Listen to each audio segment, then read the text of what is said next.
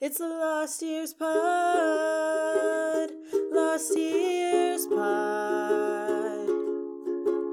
Running through this show called Boy Meets World is what we're doing. Sit and tell your friends who will always stand by you. It's the Lost Years Pod. Hello and welcome to the Lost Years, a retrospective fan cast. I'm Sid. I'm Tay. And this is totally the first time that we're recording this opening. We're definitely not doing it again. And there's no way that you can prove that that's not true. I definitely haven't messed up just at the beginning of the show. I don't even know why you would bring that up. It's not, because that didn't happen. So. Who would have their mic off for the first 4 minutes? Not me. Not Sid. Definitely not Sid. What are you nostalgic for this week? The Sleeping Bear Dunes up in the top left corner of Michigan. You know what? I know exactly what those are. Yeah, wow. This is totally normal opening, everybody. Yeah. In summary, my family used to go up to the Sleeping Bear Dunes in Glen Arbor and Traverse City pretty much every single summer. I said every single summer the first time, but what I'm realizing is it was middle school and high school. So like it half counts. Yeah. But, and part of college, actually. But they were a really special spot to us. The sand dunes themselves are really gorgeous. I love going to Big Old National Park, and they are one of them. No, I didn't know that. Yeah. I don't think you said that the first time. I did not. I was remembering more the second time that we've done this about why I like them and what they actually mean to me. But yeah, I mean, the Glen Arbor itself is really gorgeous and a small little town, and my family would spend many summers just there playing putt-putt and, you know, supporting all the local businesses that are there and going to some of the outdoor restaurants that would have live music on the weekends. And now it's fun because all of us can drink. So I know that we're about to go up there and also go hang out at the bar this summer. But Sleeping Bear Dunes themselves, because we used to run up and down them, my family would just have a really fun time. We have many pictures from up there dating back to when I was a small child. And it's just a really special spot. And Lake Michigan, again, we both live kind of adjacent to the lakes and on the lakes. I live really, really close to the lake. You can see it like whenever you leave your place. Yeah. But the lakes are huge. And again, like out-of-state people, I don't think realize how big the lakes are until you see them. And as soon as you crest over the hill, or in Chicago's case, just walk flat there. Just head east. It's right there. It's there. You're going to find it if you're in Chicago. Just go east. Just go east and you will eventually hit the lake. Yeah, but it's so pretty whenever you're standing at the top of the sand dunes or like on the lookout or anything. And then you just see the huge lake, and especially at sunset, that was like one of our favorite times to go. I'll try to post some pictures about this, just so everybody can see them on our Twitter. But I love them a lot. Yay. I'm excited to go back. I love that for you. Thanks. What are you nostalgic for? I am actually interested now. SpongeBob the musical. Yes. Yeah. Yes. Good musical. It's a great musical. It's very, very fun. I was talking about this with one of my friends today because her partner is potentially going to be in a production of it, and she was like, I'm not super familiar with it, but I've heard it's like this and that, and I'm like, yeah, it's actually just so much fun. It's like one of the most fun times I've ever had seeing a show. It was here in Chicago for the pre-Broadway world premiere, so I saw it like summer of 2016 before it even went to Broadway. And it was so fun and so magical, and like I went by myself. A couple of my friends had gone like earlier in the week, I think, and I went, I think I won the lottery for it or something, I can't remember, but my seats were so good. I was like very, very close to the stage, and it was like one of the most visually exciting shows, as well as like one of the most well-performed shows. Like the cast of that was phenomenal, is phenomenal. Blew me away. It's so cool. And I love Ethan Slater. I think he's like so wicked talented and like deeply, deeply underrated. He's the only person who was announced for the Wicked movie that I was like, okay, I'm actually excited that he's going to hopefully blow up from this. Did you notice that you said wicked talented? Because I was about to be like, was that intentional? It wasn't. I just subconsciously like, he's in Wicked. He is in Wicked. No, he's extremely, extremely talented. Yeah. And there's so much physicality in that show that is like impossible to do while also belting like up to a beat, and he does it so cleanly and so well and so consistently. Like I I'm obsessed. And so it was again one of the most fun times I've ever had at a show. And then I went to Stage Door afterwards, and basically everybody except for Emmy Raver Lampman came out, which I was really sad about. But they were all so lovely at Stage Door. They had like beach balls that they threw into the crowd and streamers, and I was like covered in all of this like confetti and stuff. It was so fun. And I'm sad that I think there's like a pro shot of it, I'm pretty sure. Yeah, I was about to say. But they changed it a little bit in the pro shot. Yeah, because the pro shot of it, they filmed it for Nickelodeon, and so they couldn't use everything that they did, and had to cut some things down, which I remember I watched live and had seen the show and had listened to the music, and I was like, this is slightly different. Yeah. But still, if that's a way to see it, by all means go watch it, because Definitely. that is it's so good. It's so spectacular. It's such like some of the coolest like lighting and staging I've ever seen as far as like real. any performance of any show ever. I think the only time I've ever been like super impressed by staging like that, the only other time was when I saw Great Comet. And that a lot had to do with just like the physical involvement of like people on the stage and like the way that they did that. So yeah, it's so intricate, so like incredible set design and lighting. And I simply will never get over how good it is. It's really, really wonderful. I have a couple of small stories about this show, if Ooh. you'll bear with me. Because I can play in the space because I also have seen the show and I love it. I remember when it first came out, even though I'm a huge SpongeBob person, I remember when they said that there was a musical and it was going to be in Chicago, and I thought, I don't think I want to go see it.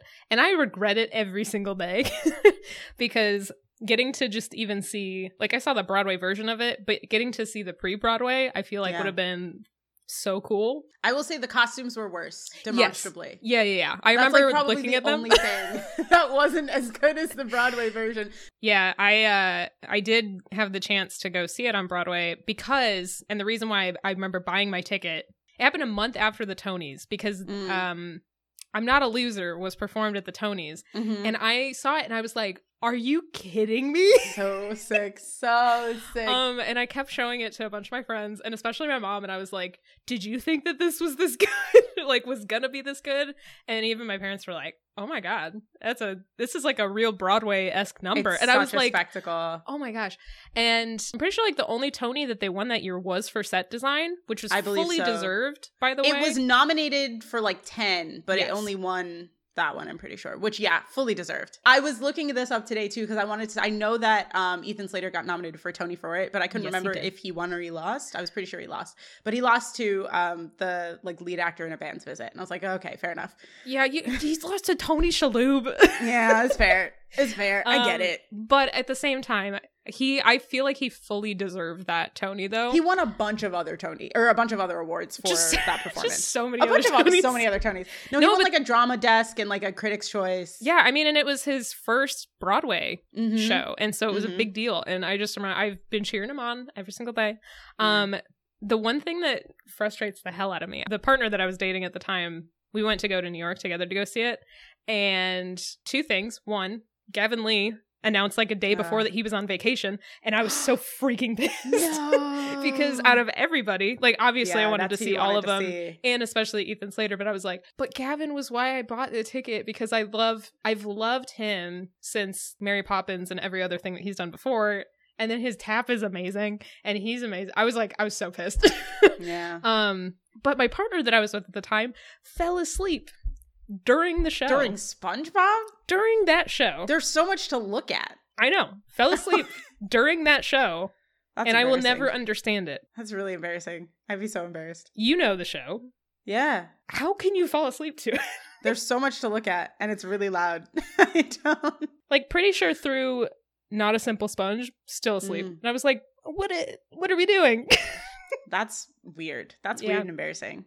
Name We're and not shame that person. We're not together anymore, clearly. We're not together anymore. They also told me that they fell asleep during Phantom of the Opera, so like maybe they're just not a musical person. You just don't need to be doing theater. You just need to not go see it, actually. You're wasting a seat. Maybe somebody that has been dying to go see a Broadway musical, and especially those two, should have had those seats. wild. Everybody go watch that Pro Shot. Yeah, check out SpongeBob the Musical. It's just so much fun, especially if you have nostalgia for SpongeBob itself. Like, it really captures the energy of it extraordinarily well, and it's so well acted, so well performed. Really stacked cast. They do all the Foley work on stage, too. Yeah. That was one of the coolest things that I've seen in a Broadway show. It's such a fun... There's so many, like, musicals that come and go really quickly that I think are just, like, really, really special in their time. Mhm. And sadly, like, it's so hard to make a successful, long-running Broadway musical. And most of them close, and most of them are, technically speaking, failures. Yeah. And that is, like, such a bummer when one is, like, so fun and so magical and so special, and it still closes, and then you just never see it. I think it also got overlooked that year because... The Band's Visit. Well, I mean, The Band's Visit was one, but it was also against a lot of popular media musicals because Frozen came out that year and Mean Girls came out that year. Like, it was such a big overproduction of, like... Was that also Mean Girls? Yeah, they were all nominated at that time because Band's Visit Dang. seemed like the Broadway one, quote unquote. Right, yeah. And they're all great, but they're, like, SpongeBob out of... No, I just mean, like, out of all of them in, like, the media ones, SpongeBob was clearly the better one. Yeah. Because it was brand new and also Yeah. fun and inventive, Yeah. and all the cast freaking killed it. Like, I don't know. I just feel like it kind of got lumped in with all of that, and it was a bummer. For sure. That makes a lot of sense. I didn't know that was all in the same year. I just remember because Josh Groban was hosting that year with Sarah Bareilles. Yes, I do remember that. Well, that is our theater rant for the day. Do you want to get into it? Yep. All right. Okay. Season 5, Episode 2 is titled Boy Meets Real World. The episode aired on October 10th, 1997. It was directed by Alan Meyerson and was written by Sally Steiner. Ooh. Is it Real World or The Real World? Oh, is it? I don't know. I wrote Boy Meets the Real World, but I can't remember if it's... I think it's Real World because that's the show is... The name of the show is Real World, yeah. Yeah. Interesting. Why did I write it like that? Just seemed natural. The synopsis is, Corey turns on the camera on Eric, Sean, and Jack to make a film about them, but soon a fight between Sean and Jack erupts, and Topanga wants Corey to intervene. Great. This is a good one. So this one is filmed pretty strangely because a lot of it is intercut with Corey filming versus like actual filming. So I'm going to do my best to describe when it's doing that, but it gets weird. Just watch the episode. So the first scene, we get a previously on from the very first episode, which I think this is also only the second time that we've ever had one of these. But we do get them more regularly now going forward from season 5. So fun fact. Sean is on the phone talking to a girl, quote unquote. I don't know why I put specifically girl, but he's like, quote unquote, on the phone talking to quote unquote a girl, trying to schedule a date with her. But Corey is filming him, so it's like very melodramatic. He mentions how his October is full, but he can pencil her in for November when Jack walks in a full 3-piece suit with a briefcase, greets him as Brother Sean, and says that he got an A in college and now they want him to teach. Corey yells cut and says, "Let me explain this one more time. I'm shooting a documentary for Feeney's film class. It's like MTV's The Real World. Now I'm going to follow you around the apartment, but for this to work, I need you to please be yourselves." Sean replies, "Well, my October really is full." And Jack adds, "And I really did get an A," and shows his paper to Corey. Eric then walks in a wetsuit and with a surfboard and goes, "Sup, dudes? Just caught some major waves downtown." Corey yells, "No, that's not real. Come on, let's do this again." He gets up and everybody returns to their previous positions. And then we cut into the documentary intro. Sean, Eric, and Jack are all gathered, and we hear voiceover Corey go, "This is the true story of 3 new roommates. Eric," and then Eric says, "How great is this?" Jack, "Do you know how great this is?" And Sean, "This is great." We then get to Sean talking about how he's not sure him and Jack living together is going to work, interspersed with awkward small talk conversation between the two of them in the kitchen. It then cuts to Eric doing pull-ups, talking about how the ladies seem to like Jack, but it's not a competition for him because he's older and he works out. We then pan down to him standing on a milk crate while he does these pull-ups, and we hear him say, "Don't show that." We then cut to Jack with a guitar, talking about how Eric spends a lot of time in front of the mirror, but that's not going to help him with girls. Women like a guy that's more interested in them than himself. Nah, let's do it again. I can give you a better smile. Cut back to Sean, now also sitting on the couch in a different period of time. "You know, I really hope this thing works out with my brother, although it's been years since I've seen him, and I don't even know if we're anything alike. Now let's do it again. I can give you more vulnerability." The film ends, and we're in Feeney's film class, and everyone applauds. Feeney tells Corey it's an excellent start on his documentary, and Corey's like, "What?" Feeney says, "Yes, excellent. I said excellent, and I was talking about something you did. I don't know what came over me." Corey sits down and goes, "Mr. Feeney, you think I really made a good film?" And Feeney's like, No, I think The Graduate was a good film. What we have here is an excellent, and Corey's like, what? And Feeney gives him a look and says, don't toy with me, Mr. Matthews. I would simply suggest that this being your senior year and NYU having a wonderful film program, that this student film could be your foot in the door to a fine university. Corey picks up the tape and says to Topanga, who's next to him, this film could be my foot. Feeney then addresses the class and says, are there any comments on the documentary we just saw? A girl raises her hand and Feeney calls her out as Angela. Angela is here. And this is the last time we see her for a while. Oh, no. She's in this one scene and then we don't see her for like 4 episodes. But once she's back, she's like pretty back. Angela says, no offense, Corey, but your project looks like you ripped off that show on MTV, The Real World. Corey says, I have no knowledge of this show of which you speak. My real world is the real world.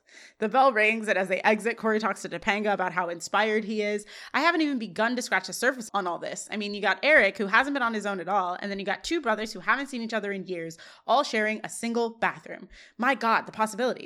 Topanga asks, are you sure that your friends are okay with you sticking a camera in their personal lives? Corey replies, not just okay, delighted, giddy. Where'd I put my camera anyways? We then cut to a sideways shot of Eric sitting, smiling through his teeth. He says, how long do I have to smile like this, Corey? Core? And that's the end of the scene. Boy, howdy. There's a lot happening. Yeah, getting the previously on Boy Meets World at the beginning, I was like, this is new. I know. Getting a fun little recap of everything that I just watched. But also helpful. Like, yeah. Which I know is the point of them. You're supposed to also know what happened in the last one. Keeping you in the loop a little bit, yeah. I really appreciate the fact that Corey, like the filmmaker / documentarian, is back, because this is like the second or third time now that he's... Yeah, I want to say like the 3rd time we've seen him with the camera. Yeah, and he always really seems to enjoy it, and so that was also fun to be like, hey, we're doing it once more. I really, really got a kick. Like, I could tell that Sean was, like, there are things that he would actually say, but also the way that he was saying it and being like, what? I'm free and all this stuff. But whenever Jack comes in, it's like, it's me. I'm home from college. I was like, what the heck are you doing? And it seemed like watching reality TV. This seemed like reality TV at its finest. Yeah. Just fit the vibe really well, especially with Eric walking in and saying the comp major waves downtown because they're in Philadelphia. They're in Philadelphia, yes. But what I really love, I think, about the beginning of this and just kind of setting the precedent for the rest of the episode and also the season and seasons forward, the 3 of them as a group, and also like Corey being the 4th, they all play off each other extremely well. And it's like one of the first times that you see all of the kids and teens just acting together and not like being with their parents or like having scenes that are split from each other. Yeah. Because you would rarely get like the Sean and Eric scenes anymore. And so like to also just have everybody together and also like having Jack kind of as that middle is really fun. And I'm just excited to watch the rest of the show. Yeah, it's very fun. Going into class, the fact that Feeney liked Corey's work, solid. Even if it was just like excellent, quote unquote, and he's like, it's a start, but I love that Corey fixates on like, you said excellent. You think it's good? Multiple times. And yeah, I like that he just has a little bit of potential in him, or like sees that potential with like offering NYU's film program. I was like, whoa. Yeah, that's pretty intense. But it means it's also not NYU good. It's not. It's really not. It's a shaky cam. Like, yeah, it's wild. But yeah, I mean, we'll say I love Topanga's hair in this episode. Yeah. She zhuzhes it a couple of times, and I have that, like, her doing that in my brain in these episodes. There's another one that her hair looks also really good next episode. And she's like, I feel like this is her prime hair. Like, she cut it in season 4. Mm-hmm. Season 3? Season 4. Season 4. She cut it in season 4. And very, very beginning of season 4. And it always, like, looks really good, but it's, like, primo in the next few episodes. She's like zhuzhing it, she's throwing it. It's so good looking. Yeah, and like even the outfit that she's wearing with it, like she just looks great in this episode. She does. I immediately at the end of this one, I love that Angela actually appears finally. And I know that it's just the little tiny glimpse, and you said that she's going to come back a little later on, but it was fun because like with Matt Lawrence in the last episode. And then Trina in this one, I was like, let's go. They're here. Everybody's coming. I did have the thought as soon as... Do you say... Have Topanga and Corey talked yet? Yeah. They talk in the hallway in this episode. For some reason, there were like so many edits Yeah, there's a lot of quick cuts. things that I was trying to remember what scene it actually happened in. But when the two of them are talking and Corey is kind of letting it go to his head, I thought, he's going to overdo it, like Corey always does. Oh, yeah, man. Something's going to happen here. Always. Okay, so next scene. We are back at the apartment. We're filming again. Sean is putting on rollerblades and saying, yeah, Jack found a pretty nice place, but, that's what he's used to. He grew up with money. Although the apartment doesn't have the charm of the place I used to live in, I do like the idea of being able to take a shower without wondering if a twister is going to suck me naked through the roof. The editing on this episode is weird. We hear the door buzz and then Sean is running out of the bathroom with a towel around his waist and Corey is following after him in bright yellow rain gear with his camera. Sean says, you go too far. Corey replies, I've got a film to make, Sean. Now you agreed to do this. And Sean's like, Corey, you have 5 minutes of me in the shower. You can't use that. Corey says it's for the European version. If I don't get into NYU, my next choice is Sweden YU. The door buzzes again, and Sean ignores Corey and answers it. It's a pretty girl. She intros herself as Wendy from 3B. I stopped by to say hi to Jack. Sean says, oh, he's not here. And Corey, who's still filming and standing on the couch, whispers, drop the towel. Sean's like, what? And he repeats, drop the towel. Make it look like an accident, but drop it. Wendy asks, why is the strange boy with the camera dressed like Paddington Bear? Sean explains he's doing a student film. If it embarrasses you, you can just tell him to stop. Wendy, though, is an acting major and very game. She walks up to the camera and offers to perform monologues, including one she wrote herself called I'm a Little Unicorn. I'm also very good at improv. Corey's like, she's good at improv. Kiss her. Sean says, get away. And she's like, I can do love scenes. I'm not afraid. Sean says, okay. And they kiss. He is still in a towel and a teenager. They part and both are like, wow. She produces a pen from nowhere, writes her number on his hand and says, call me, and leaves. Wild. Corey turns the camera on himself. It is unfocused. He says, she comes to see Jack, but gives Sean her number. The plot thickens. And that is the end of the scene. This is so wild to me. The whole beginning of this scene is Sean being, a little bit open with Corey and kind of telling him about his situation. And he's kind of putting his guard down a little bit, just letting him know how he feels. And then Corey just takes it to this huge extreme level of getting invasive, literally filming him in the shower. You can't use that. You can't use that, my guy. And also, what benefit is it? It's not useful or interesting to watch somebody shower. You know who could have had that knowledge? The people that made the season with Colton as The Bachelor. Where they just filmed multiple episodes or multiple scenes of him in the shower. It was Zach had it really bad, Colton, and also Sean. Sean was the blueprint for lots of shower scenes in The Bachelor. Nobody cares. Nobody cares. It's not fun. It honestly loses sex appeal in the first 4 seconds because you know that they're showering in swim trunks because they can't be naked. Right. So it's nothing. It's nothing. It's not interesting. But yeah, super weird. I hate that he just keeps following him and he's trying to rationalize the fact of it being okay, because it's not. And then also this gal just showing up. This girl's wild. Yeah, especially to be like, oh, don't mind him, he's filming, and she's just like, hello. I'm an actor. Let me be there. Then just to immediately just kiss him. I was like, oh my God, okay. Just gonna do it. And also, I mean, he was game, but he is half naked and a teenager, so yeah, I don't feel great about it. Just some factors, and then for him to be like, whoa, and her be like, whoa. Yeah. This is weird. I don't like it. It's so not correct on many levels. But I just don't like Corey, pushing it either, which is the biggest problem in this entire scene is that he's just not being considerate with Sean and how he's feeling and is being super invasive. But boy, can only go worse. Yeah, that's true. And it does. We are at Chubby's. The trio are in a booth, and Topanga asks Sean how things are working out with him and Jack. But before he can answer, Corey interjects, don't tell her. Let her see it on film. Topanga asks Sean if he's really okay with all of this. It sounds kind of personal. Sean replies, it is, but Corey's my best friend, and I trust that he's not going to make me look bad. Corey says, my vision is to show people a side of Sean Hunter that they've never seen before. Sean asks, what side is that? And Corey says, well, the side that shows you overcoming all the odds. Moving out of the trailer park, getting to know your newfound brother from a different social class who desperately wants to bond with you. He looks over to the stairs into Chubby's and finishes, and in a stunning plot twist, just walked in with your new girlfriend. Sean stands surprised, and Corey turns to Topanga and goes, let's see what happens, and pulls out his camera.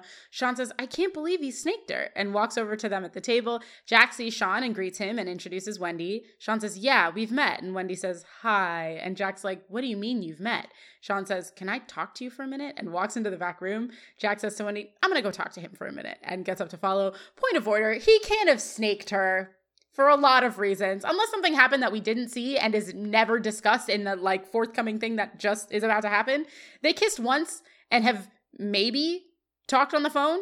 Yeah. But like Wendy and Jack, she came to see him. So like, yeah, he snaked her is insane to me.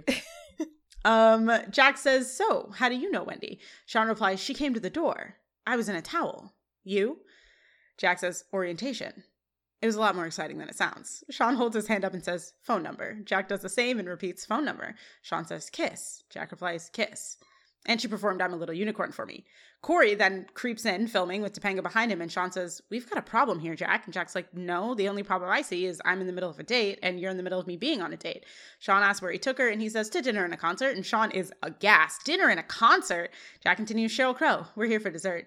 Sean relents, you win. And Jack says, what? And Sean's like, I can't compete with dinner and a concert, Jack. Jack replies, Sean, it's not a competition. Sean says, sadly, well, not anymore. Jack says, look, there's more to this than Wendy, okay? So if you want, I can tell her to go home and you and I can have some time to talk. Corey gets closer and Topanga says his name, kind of like stop him, but he ignores this. Sean says, no, you know what? I'm sorry I bothered you at all. Have a nice date, okay? And he leaves the back room. Corey films him leaving, but doesn't stop and then pans back over to Jack. Topanga again says, Corey, which he ignores once again, and we'll call that a scene. Yeah, the idea that you said that he snaked her is very weird to me because she wasn't there for Sean anyway. Yeah. And she was really doing it at first because of something that Corey had said to her. Yeah. To try to be she's like an actor. Camera. Yeah, so it is kind of, ridiculous of Sean to be like, oh my God, but it also feels very teenager. Yeah, it's like immature in the way that makes sense. But it's sad because, again, we see another moment where he is being very, like, open and kind of not at the same time when he's talking with Corey and Topanga at the beginning of, like, how things are going or, like, how, like, he's feeling about things. And for Corey to then, again, whip out his camera. It's like, my guy, please stop. But I feel for Sean because it makes it seem like the way that he's feeling is also like money is the factor there.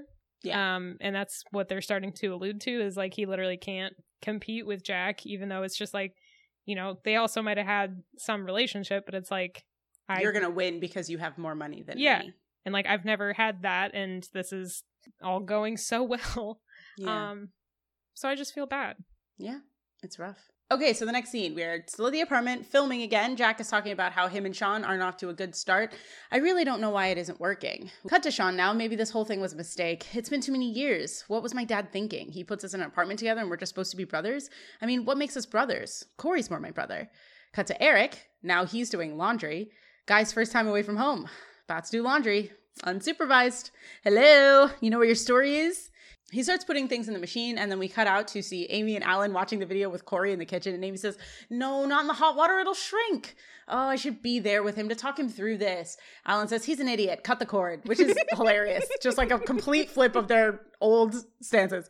Morgan then bursts through the door, holding the arm of a very tall, nice-haired boy, and says, guys, this is Eric. His real name is Larry. He's my best friend Barbie's brother, but around us, he's Eric. Larry/Eric says, hi, Mom, Daddy. And Amy says, what's going on, please? Morgan replies, we all miss Eric so much, I hired Larry to be Eric. Corey's like, that's ridiculous. Alan asks if he plays basketball, and then real Eric enters in a shrunken shirt and says, hi, Mom, Daddy. He goes to the open fridge and grabs a soda, then turns around to see Larry/Eric and says, who are you? Larry says, Eric. Who are you? Eric replies, Eric. Welcome. And then goes over to his parents and says, hey, I'm going to need some more clothes. Amy replies, no kidding. Eric then turns to Corey and says, hey, question, you know Sean better than anybody else. What is wrong with him? Why can't he get along with Jack? Corey says, I'll talk to him. Eric's like, well, you better get over there because they're going to kill each other. Corey takes and unplugs his camera from the little TV he was using and heads out the back door. And that's the end of the scene. Yeah, I mean, I find it really interesting. This whole thing is like Corey filming in the documentary style or the real world style. But the fact that now both of these guys, both Jack and Sean, are so open with him and they're kind of just venting to him in a way, like they're obviously not talking about it with each other, but like are feeling also like not fully comfortable with like the rest of everything. And like they actually need advice from Corey or anything like later on. But like the fact that they are just willing to be open about like, well, this is my problem. This is what I'm going through. Maybe this thing isn't working out, or maybe this, XYZ. And I just found that a little fascinating that they were willing to do that. Whenever they're at the Matthews, you mentioned last episode, Amy's hair being iconic. Already can tell. Looks great. Mm-hmm. It just feels very distinct compared to the rest of her hairstyles that she's ever had. Yeah, right? Yeah. It feels very mom. Yeah. Who is this man? Larry. is all my notes. And the fact that Morgan hired Larry to be Eric is just extremely funny. The fact that she's got a friend named Barbie, number one. Yeah. Number two, that friend has a brother who's like basically identical in essence to Eric is wild. And also just the fact that he agreed to just be her brother is really so wild. I'll pay you to be my brother. Where did she get the money to pay this man? Who's to say? I also I don't know, part of me thought it was cute, I guess, in a way that she was like, I knew that you were missing him, so I just hired this man. I bought a replacement. But our Eric walking in with a extremely tight shirt was not expecting. Because most of the time he's just wearing big clothes. Yeah. And so because it's the 90s, they're all wearing like way oversized clothes. But this is a very like tight jeans or like tight pants and also tight shirt. Just wasn't expecting it. And the whole interaction between them of just, I'm Eric. You? Like, Eric. Eric. Welcome. I like that Eric can also kind of clock that something is wrong and is just like, hey, can you figure that out? Yeah. But again, the fact that Corey immediately just took his camera, I was like, nope, bad. Just go talk to your friend. Yeah, the fact that you brought the camera is a bad sign. It is very interesting. Eric, even though he continues to be dumb, right? Like, this was very stupid. The context in which he was like, you know where your story is? It's me doing laundry. Like, that's him being very dumb. It so interesting that he continues to be very emotionally intelligent. Especially in this episode, because it happens again a little bit later on. And I'm very excited to talk about that scene. Yeah, it's very interesting. It's very interesting. The ways in which they choose to make him intelligent. And it feels both deliberate and also accidental. Yeah, because it's like the rest of the time, it's like it's only convenient sometimes when it's like for the story. Right. And that's unfortunate because, I mean, obviously it's funny, like he's still a funny character. Yeah. But I wish they would have just had the writing still from last season with Eric, because he actually was, you know, a wonderful character and actually had a lot to him that wasn't just being there for the funny moments and then the emotional moments, you know? It's fun to watch people progress. Like, I don't think it's interesting to watch characters, like, number one, stay the same, number two, regress. And I feel like Eric does get to, like, regression points at certain points, mostly in 6 and 7 more than anything else. Yeah. But, like, he's always a little bit emotionally intelligent, and I do appreciate that. Like, he gets, like, one episode a season where he really gets to ball out emotionally, and it's very fun. But it's also, like, he has such range. Like, why would you take this from him? Yeah. When he can do this too. Especially when, like, we definitely have seen either him having his dumb moments in the past, but also, like, his physicality. And I feel like they just said, oh, that's funny. Let's keep going with that stuff. Yeah. We go to the next scene. We are at the apartment. Corey and Topanga get off the elevator, and Corey's continuing like a sentence where he says, in all my life, people have always asked me, what do you want to be when you grow up, young whippersnapper? Topanga goes, who talks like that? And he replies, crazy people. And the point is, it was a lot of pressure, Topanga, and now that I've found something I'm good at, it's like the pressure's off. She says, Corey, why can't you just put your camera down and realize that your friend is in trouble? Corey's like, pressure from the girlfriend. They walk into the apartment to Sean and Jack arguing, and he immediately starts filming. Jack says, I thought I was doing you a favor. And Sean rebuts, well, I don't need your charity. Jack shoots back, it's not charity. I felt bad for you because you couldn't afford those concert tickets, so I bought them. Sean's like, I don't want anything you bought with your father's money, okay? Jack says, for your information, I work every summer for my money. I'm not some spoiled little rich kid, okay? I paid for school with student loans. And what do you have against my father, Sean? Sean says, nothing. I don't even know him. What do you have against your real father? Jack replies, Sean, my father is the one who raised me. I can't just have feelings for someone I don't know. Sean looks like he's been punched and says, yeah, well, neither can I. You can find yourself another roommate. We see Sean looking into Corey's camera as he turns to leave, and Corey's shot follows him out, then stops on Topanga making a scolding face at him. He puts the camera down, and that is the end of the scene. Look at these two actors. Acting. Just going at it with each other. Just feeding off the energy. It's sad when Sean has always been the emotional character, I feel like, out of all of them. Yes. And now you also bring in another emotional character. And surprise, they're brothers. So it makes sense. It makes sense. I do love this scene because it's kind of one of the first times that you get to see them like hash out this anger because again, they've been both telling Corey how they're feeling without actually telling each other. I don't like that they're fighting. Yeah, but at least they're being honest with each other. Yeah. And they're kind of hitting below the belt with some things. The fact that Sean, you know, the one that I had written down out of all of them was like the anything you bought with your father's money. Because yes, they had two very different lifestyles. And it's also just unfortunate because I know that Jack is like, I worked for all of that. Like that's not my family, but it can't fully disregard the fact that like you had a different lifestyle that was growing up. So yeah, you're clearly not going to be seeing eye to eye on everything. I just hate that Corey walks in and it's like your friend is needing clearly help hurting. and this sucks that you only care about your film and like your project versus actually helping him out. And he's like literally kind of imploding with each other and he doesn't really see it or care. And he only cares about it for the story element of it and not actually for his friend. It's sad. It's very sad. Yeah, I don't have a lot to add here because I feel like a lot of the bulk of it for me comes later in the episode. So I'm gonna wait. I'm gonna just everything you're saying is correct and I agree with you. See, the thing is I feel the same, but also if I don't say anything, it's just weird to be like, now talk. The next scene. Yeah. So I was like, what pieces can I pull can you from pull this out? Yeah, for sure. Without going for sure. I mean, you have to, right? Yeah, that's my job. Yep. Okay, so the next scene. We pick up immediately and Topanga says, what do you think? You hide behind that camera and you disappear? You know, that must not be a very good lens if you can't see what's going on here. She goes to leave the apartment and sick burn, Topanga. Yeah. It's such a good line. Corey follows her out saying, Topanga, I understand what you're saying, okay? But what you don't understand is that the assignment is to make a documentary. I'm like the guy making a nature film in Africa. And when that antelope is about to get eaten by a lion, the guy behind the camera doesn't stop the lion. He films it and lets nature take its course. She replies, and as a filmmaker, maybe you're right. But as a friend, she backs into the elevator and finishes, well, then I guess we'll have to let nature take its, and the elevator door closes before she can finish. And Corey yells at the closed elevator, nature take its what? That's how you end a sentence? Where do you come up with these? And that's the end of the scene. That's a very funny way to end the scene. It's so silly, and I really like it. He literally just said it, and he's like, what are you talking about? Topanga, man. Topanga's great. She's wonderful. This whole thing, like all of the lines are so, like all of her lines are so well written in this specific little scene that are just wonderful. But like, she's totally right.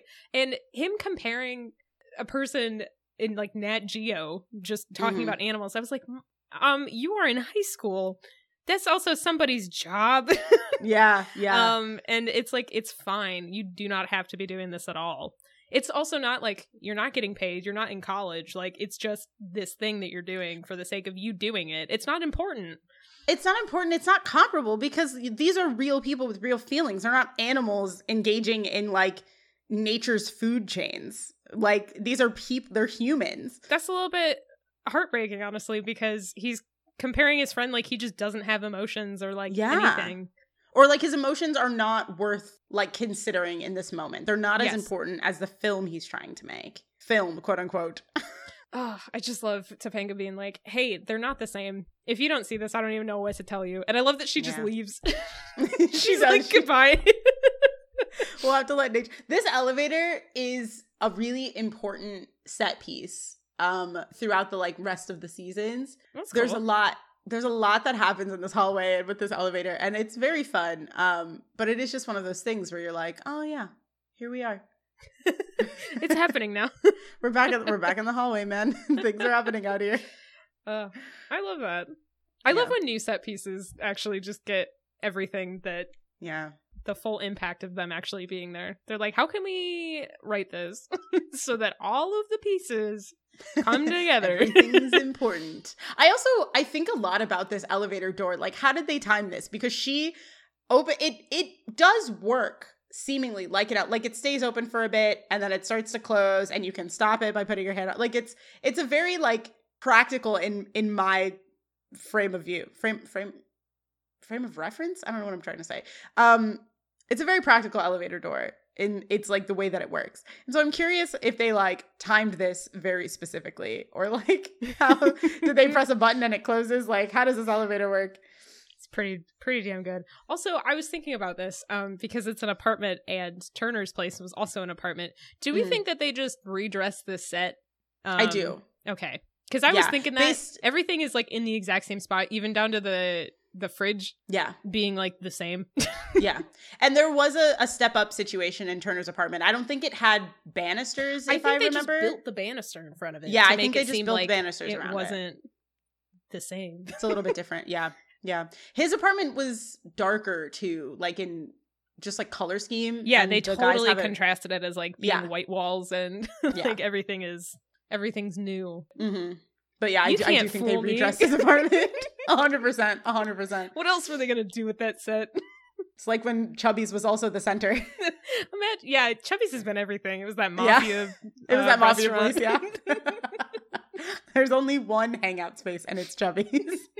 Okay, so the next scene, we are in the Matthews backyard. Feeney is talking to Morgan, saying that even though she misses Eric, she can't replace him by hiring someone to act like him. Gesturing to Larry Eric, who is sitting behind her playing with a doll. Morgan's like, I'm not trying to replace him. I just want to miss my real brother less. Feeney says, your parents can't possibly approve of this. And she says, yeah, they do. My dad even plays basketball with him. Feeney makes a disbelieving face, and she says, now I want you to give him some advice, like you always gave Eric. Larry Eric walks up to Feeney at the fence, and Feeney just says, run, man, run like the wind. Morgan and Larry/Eric go into the house as Corey comes out with Larry Eric greeting him, hey Cor, and Cor walks up to Feeney at the fence and says, those junipers are coming in quite nicely, eh, Mr. Feeney? Feeney stands up straight and says, don't mock my garden. I know you too well, Mr. Matthews. If you have a problem, just come out with it. Which is like wild. He was just making small talk, man. He wasn't mocking your garden. He was also talking, like he kind of was like small talk, but also kind of compliment of like, yeah, they're coming in. He's like, don't mock my garden. Like, you shut your mouth. If you need something, ask for it, okay? Stop toying with me. It's wild. Honestly, love it. Get to the point. Feeney does not have all day. That's true. He's a busy man. Corey asks, did you mean it when you said I could be an excellent filmmaker? Feeney replies, I think your project shows great potential. Corey agrees, yeah, it does. I mean, it's got passion, it's got conflict, everything that makes a film great, right? He says, looks like you're on track. Corey says, yeah, the problem is Topanga. See, she doesn't understand that the guy behind the camera has to stay behind the camera and not get emotionally involved, even though this means that Sean and his new brother may not be getting along. Feeney starts, I see. Well, Mr. Matthews, I think it's safe to say that no matter how your film turns out, you have the potential of being a sensitive and caring filmmaker, if you so choose. Corey asks, why do you say that? And Feeney replies, because I know you to be a sensitive and caring young person, and I'll be very interested in seeing how your story turns out. He turns to go, but Corey corrects him, film. And Feeney turns back and says, yes, film. And then leaves. And that is the end of the scene. Oh, man. It's great. It's like whenever Feeney pops on screen, you're like, about to get something good. Especially at the crux of the episode where it's like, this is the important thing. But yeah, going back to the beginning, this is one of the other times that we've ever seen Morgan and Feeney kind of have a moment together, which made me miss their little tea party at the beginning of the entire series. Which is just fun. I love that the way that she's like, give him advice. And he's like, just run. Run. Get out of here, dude. It's so funny because like, the Matthews aren't bad. It's just funny. He's like, this situation's weird. Just leave. I respect it.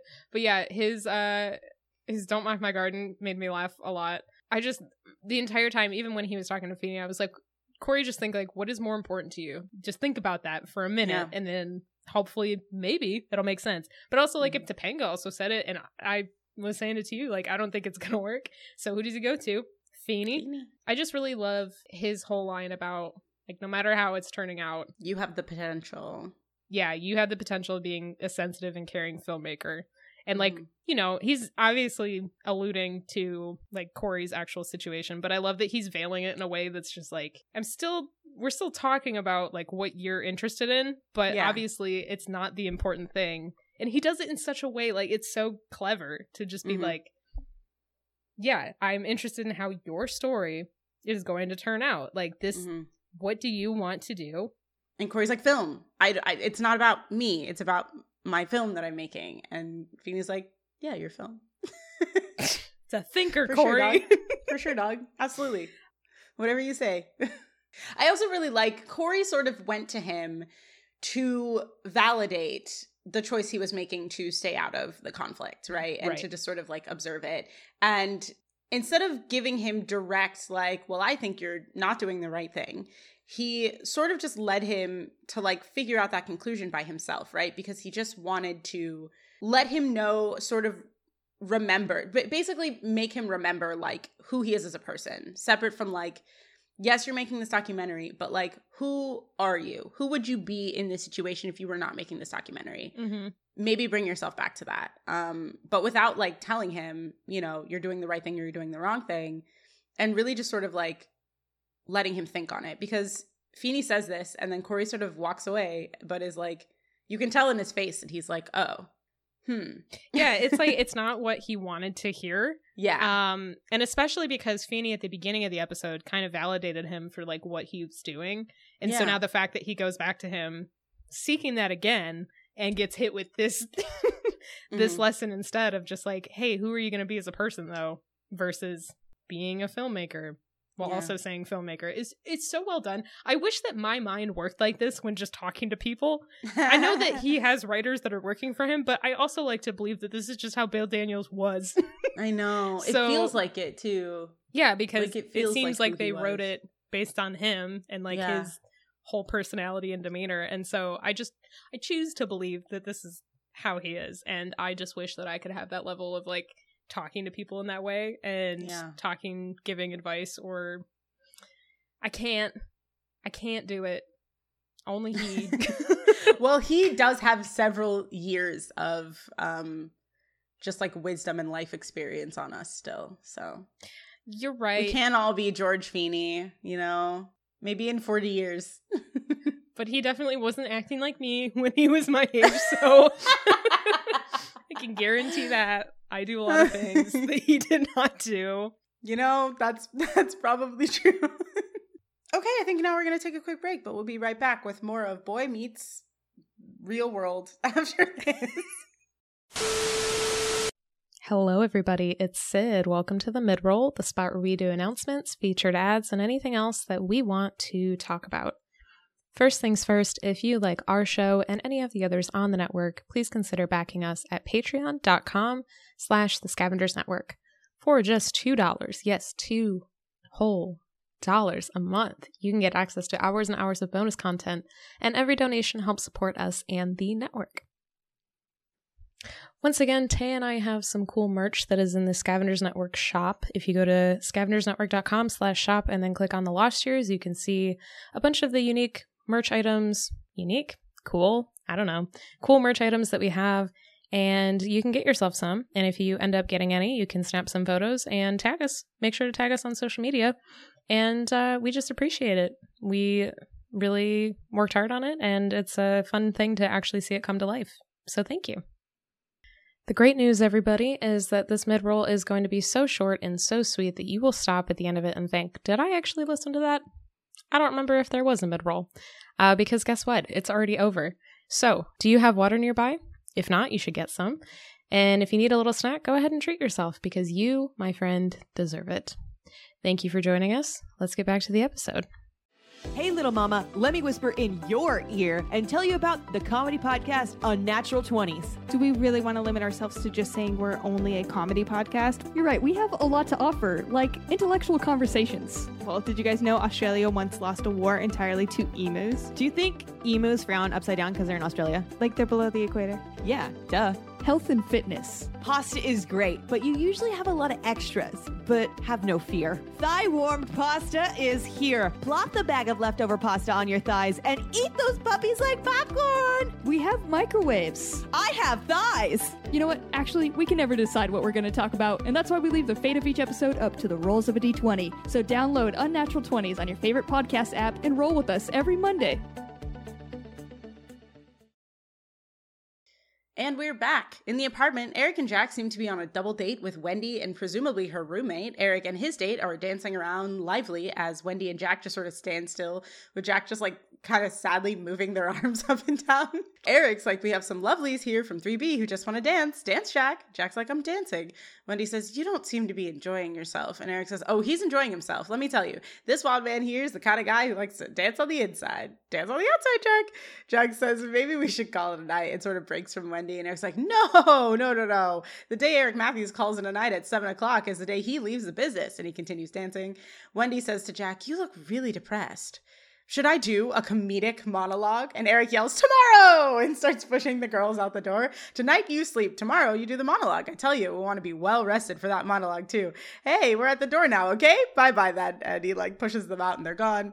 Jarek. I just combined their names. Nice. They're Jarek now. Jack and Eric start moving the furniture back, and Jack says, the whole reason I wanted Sean to move in here is so that I could get to know him. He won't let me. I reach out, he resents me. I try to be honest with him, he runs out. Maybe this brother thing isn't going to work, man. Eric says, maybe you're right. Why don't you just walk away? Then you won't be brothers anymore, right? Jack says, yeah, I mean, we don't even really know each other. What makes us brothers in the first place? Eric says, okay. When I was 12, Corey and I went to a Phillies game. My dad gave me just enough money for 2 hot dogs, so I went and bought 2 hot dogs.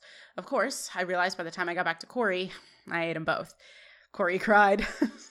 Jack says, this is a very sad story.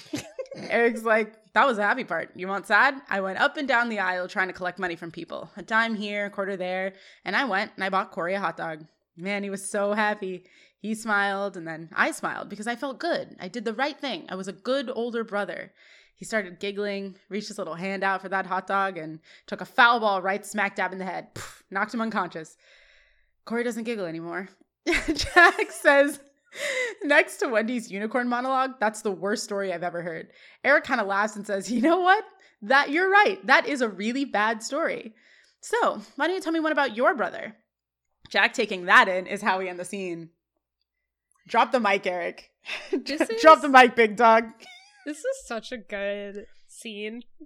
It's really great. And is, again, just another really phenomenal indicator of Eric being an incredibly emotionally intelligent person and them just, like, throwing all of that away in favor of him being comedic relief. And I get it. But also... But why would you get rid of all of this type of stuff? Because... I love...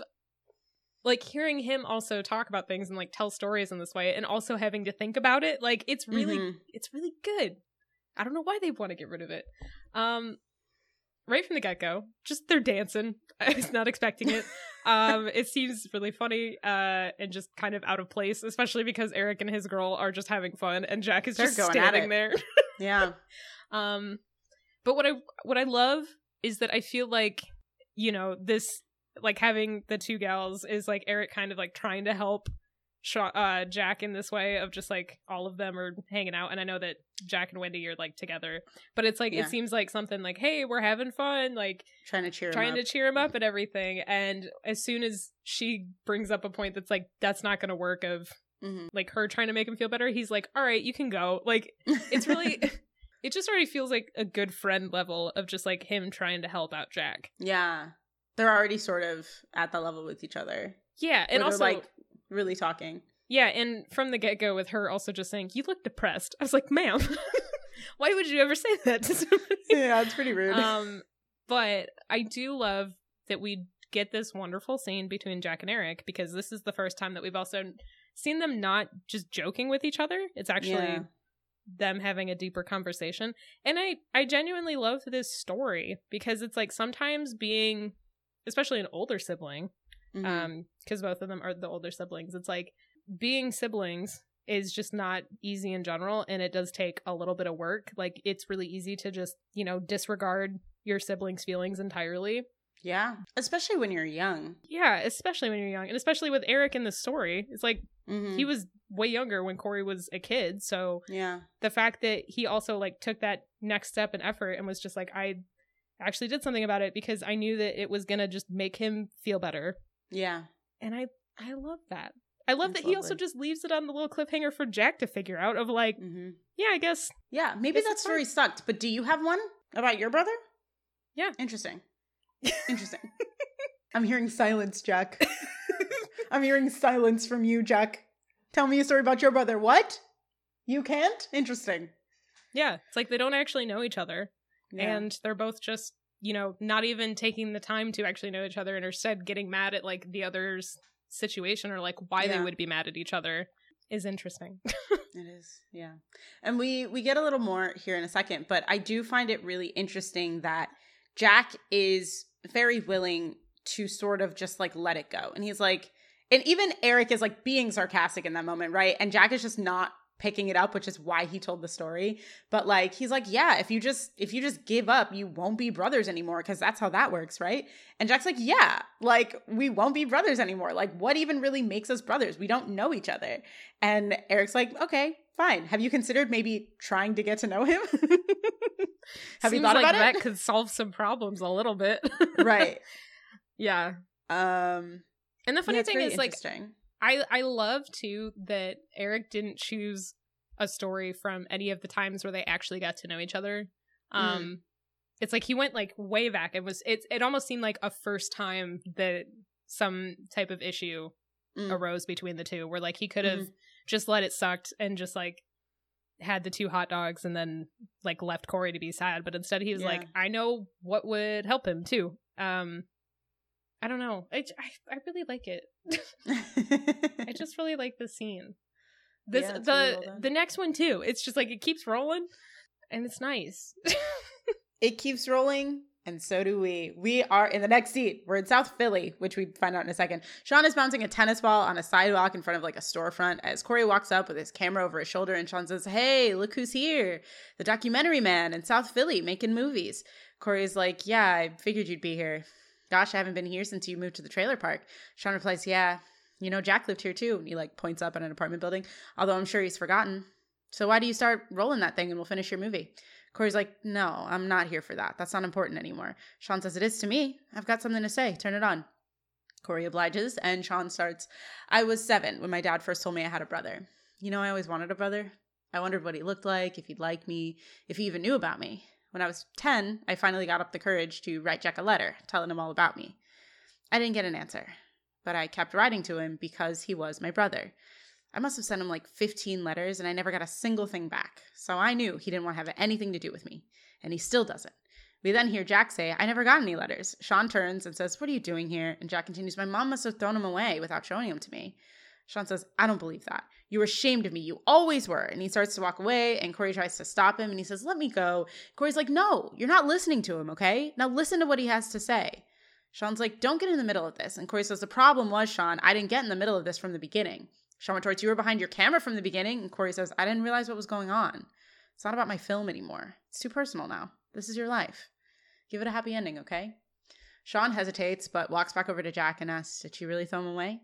Jack says, "I never got him, man." Sean asks, "But if you had, would you have written me back?" Jack says, "If I'd have known you wanted to see me, I would have gotten on a bus and found you." Sean says, "Yeah?" And Jack replies, "Found you now, didn't I?" Sean says, "All I ever wanted was a brother." And Jack says, "Okay, you got one." They hug as Corey looks on, and that is the end of the scene. Oh. Oh my gosh. It's nice. God, I love this scene. The fact that Corey went and Sean immediately didn't just, you know, say that his friend was there. Like, he made it a point to be like, hey, the filmmaker. Film like, guy. That, I bet that to Corey was also like, oh, shit. Stab in the gut. Yeah, yeah. But, I mean, the fact that he was like, no, I still have to say something, and I would like to say something. Because he's, again, whenever they've just been kind of talking into the camera, it's just like they're actually getting to say how they're feeling without ever actually telling anybody else. And the fact that he's being vulnerable about the fact that they're like also not seeing eye to eye, and just like him saying that like he always wanted a brother, especially with like Corey, like all of them having siblings. Yeah. That's such a weird age too, with like being 7 and just like not understanding. I have a brother, but my brother's not here. He is just like, I wrote him all the time and I kept doing it and nothing ever came of it, but I kept doing it because I wanted it to be a thing. Yeah. It's so sad. It's really sad. Imagine being that young too and just like getting that disappointment and then to hold on to that for so many years. Yeah. Because he was really, this is a thing that he's very clearly never talked about with probably anybody, because it didn't sound like Corey knew. Corey didn't even know about Jack. So there was no way for him to like know that he was constantly writing him letters. So this is the first time that Sean's really ever told this to probably anyone. Right. And so he's been holding on to the fact for years, since he was 10, that he wasn't good enough for his rich older brother. Yeah. That's what he's been internalizing and feeling for 8 years, presumably, about. Especially with like us knowing Sean's life growing up, where it seems like this, like he doesn't have a brother that cares about him. He then a little bit later on has his parents who don't seem to care about him. Yeah. Like, and this boy has so many issues. He just needs a therapist and a hug. Yeah, I mean, I just want the best for him, okay? Yeah. But the fact that Jack is just there and listening to it, and it's just like, I didn't know. Mm-hmm. It's so sad that Sean is also immediately like, how could you not have, like, how would you never know that situation? Like, I literally, it's, you know what it reminds me of? This is The Notebook. The Notebook? Yeah. Immediately, yeah. Yep. When the mom stole all the letters. I wrote you 365 letters. I wrote you every day for a year. You wrote me? It wasn't over. It still isn't It still isn't over. I immediately also thought The Notebook. But, I mean, it's so sad because also being Jack's age, like, it's two different, you know, situations in lives, and it's just sad to be like, I had no clue. Like, I don't know what you also want me to do in this moment. Because there's nothing I can do to change the past at this point. Yeah, nothing I can do to change the past, and also, like, it seems like Sean isn't wanting to budge on this of, like, how could you not have known that? Like, all these things. There's no way that you could have not known. And it's like, I didn't, though. I didn't know. Why would my family want it? It's like, that was a bad part of, like, my past, or, like, my parents' past. So, like, I wasn't familiar with it. Like, when you're a kid, you're not exposed to everything. Yeah. Jack was also a kid during that. So there was, like, nothing that he really could have done. And for Sean, right, like, for us, that makes sense. We can see that, right? For Sean, he just feels shame. He only feels shame when it comes to Jack because he feels like he tried to have a brother, he reached out, and his brother rejected him. And he felt that for years, which is all he's been holding on to for years and years and years. And then he tries to reach out again, and he feels rejected again. So he's just getting that reinforced in his brain, right? Like, he's a kid still. He's still only a child. He's still a baby. Yeah. He's doing his best. We've also seen Jack coming and actually being like, hey, like, come live with me, come do this. Like, he's also just trying after all this time to be like, I haven't seen you, but maybe let's repair it. And so it's nice for them to, like, actually get this moment of them, like, talking with each other. Really understanding, yeah. It's so good. Yeah. And Corey just dropping the camera. Did you notice that? Mm-hmm. That's one of my favorite things is, like, he actually just stops and, like, talks to them and is just like, hey. Did you notice that Corey had a lisp for no reason? It's a thing that I've thought about for years because it's the only time he ever has a lisp. And I'm like, why? Did he just forget to take his retainer out for a scene? And they were like, man, this was too good. We can't reshoot it. Yeah. I don't know why it's like that. It bothers me though.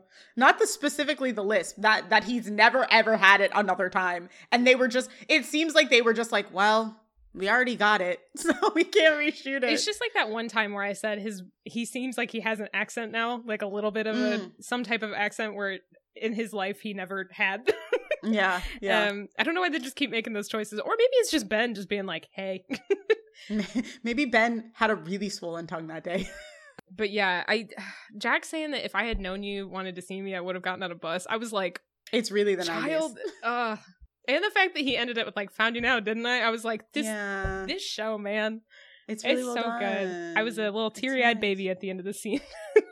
It's very sweet. It's very sweet. And I like it a lot. I'm just ready to see their relationship grow also. And I'm ready. I love season 5. I love season 5. I was looking at the Wikipedia page of, like, everything that happens in season 5 because I wanted to know exactly when Angela comes back and is, like, back for good. And I just, man, season 5 is so good. Yeah, I am ready. Yeah, it's just like it set a tone right at the beginning of the season that I'm just so eager to watch all of it. It's hard. Yay. Yay. Okay. So the next scene, we are back at the apartment. We're filming again. Jack and Sean come out of a room arguing, Jack pulling clothes off of banisters and yelling, and clean up this mess. Will ya? This isn't my mess. This is your mess. Clean up this mess, you pig. Sean says, pig? Did you just call me a pig? Cut to Sean alone, giddily. My brother just called me a pig. I think this might work out. Then we cut to Jack saying, yesterday, Sean and I went out and got a couple of hot dogs. Not much of a story, but it's a start.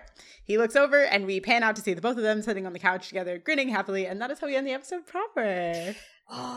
They're creating fun brotherly content now. Yeah. I love it. And the fact that they ended it with the got hot dogs, I was like, Jack had that idea from somewhere, and I love that little bit was just included.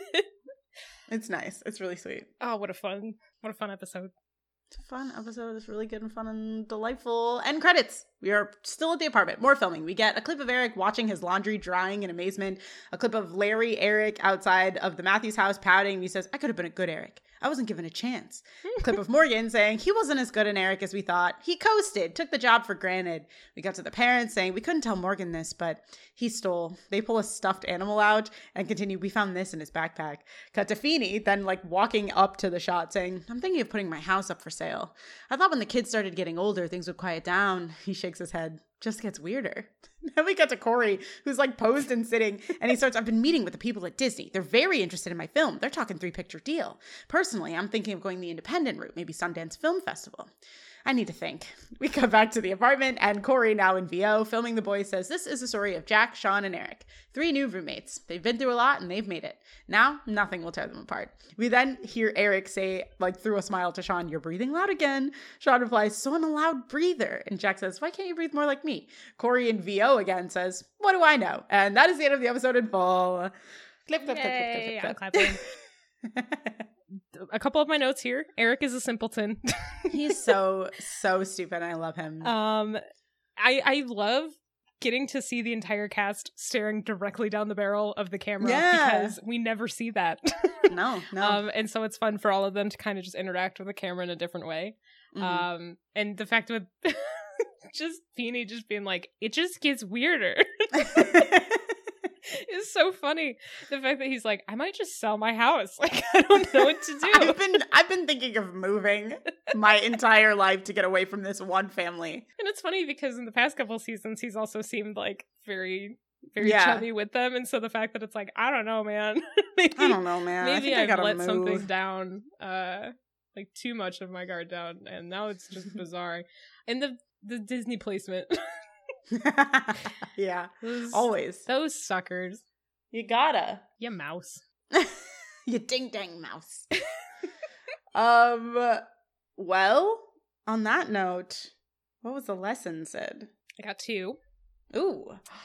So people do not know what you're thinking or what is in your head until you actually tell them. If you have an issue, just talk about it with them. A great one. Number 1. Number 2. Not everything in our lives needs to be documented. And this holds true, especially now that the internet and social media and everything exists. That's a great one. Thank you. Honestly, not where I thought you were going, but I kind of love that. Corey just did too much.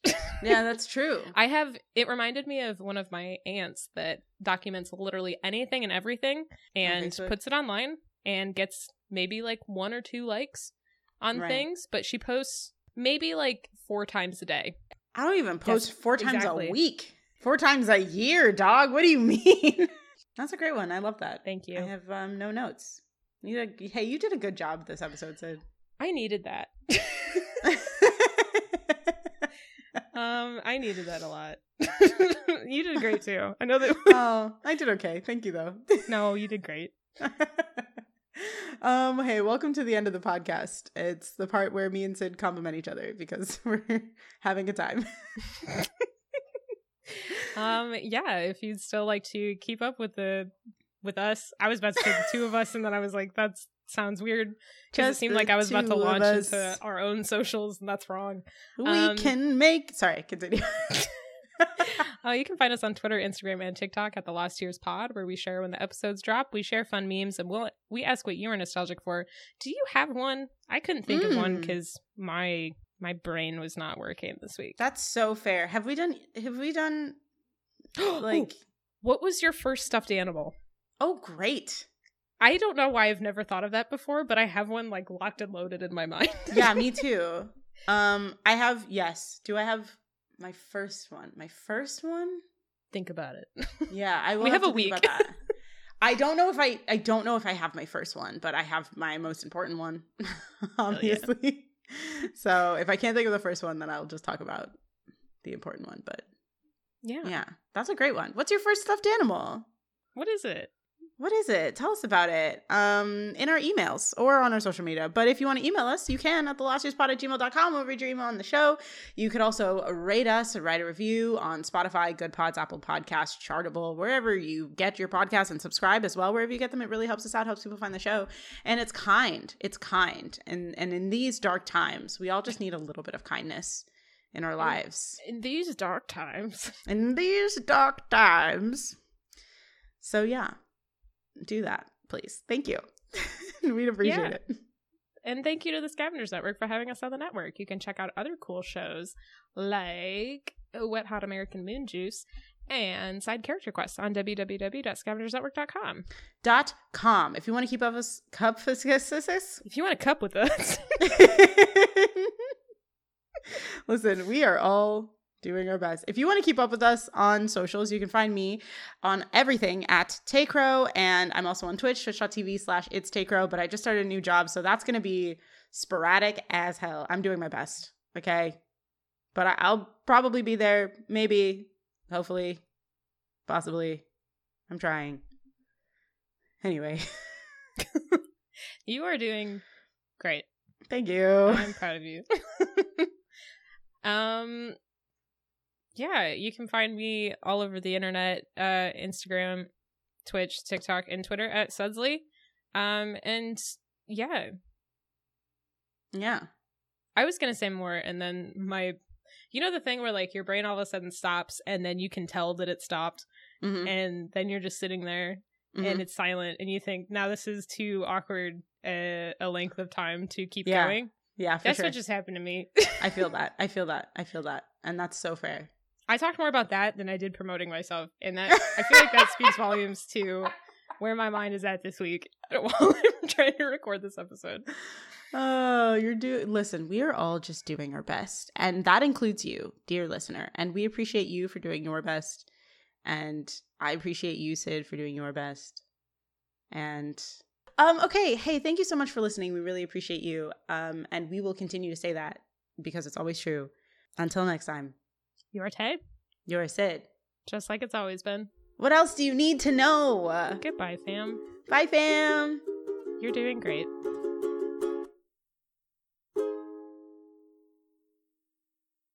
The Scavengers Network. Creator-driven, community-focused, treasured content.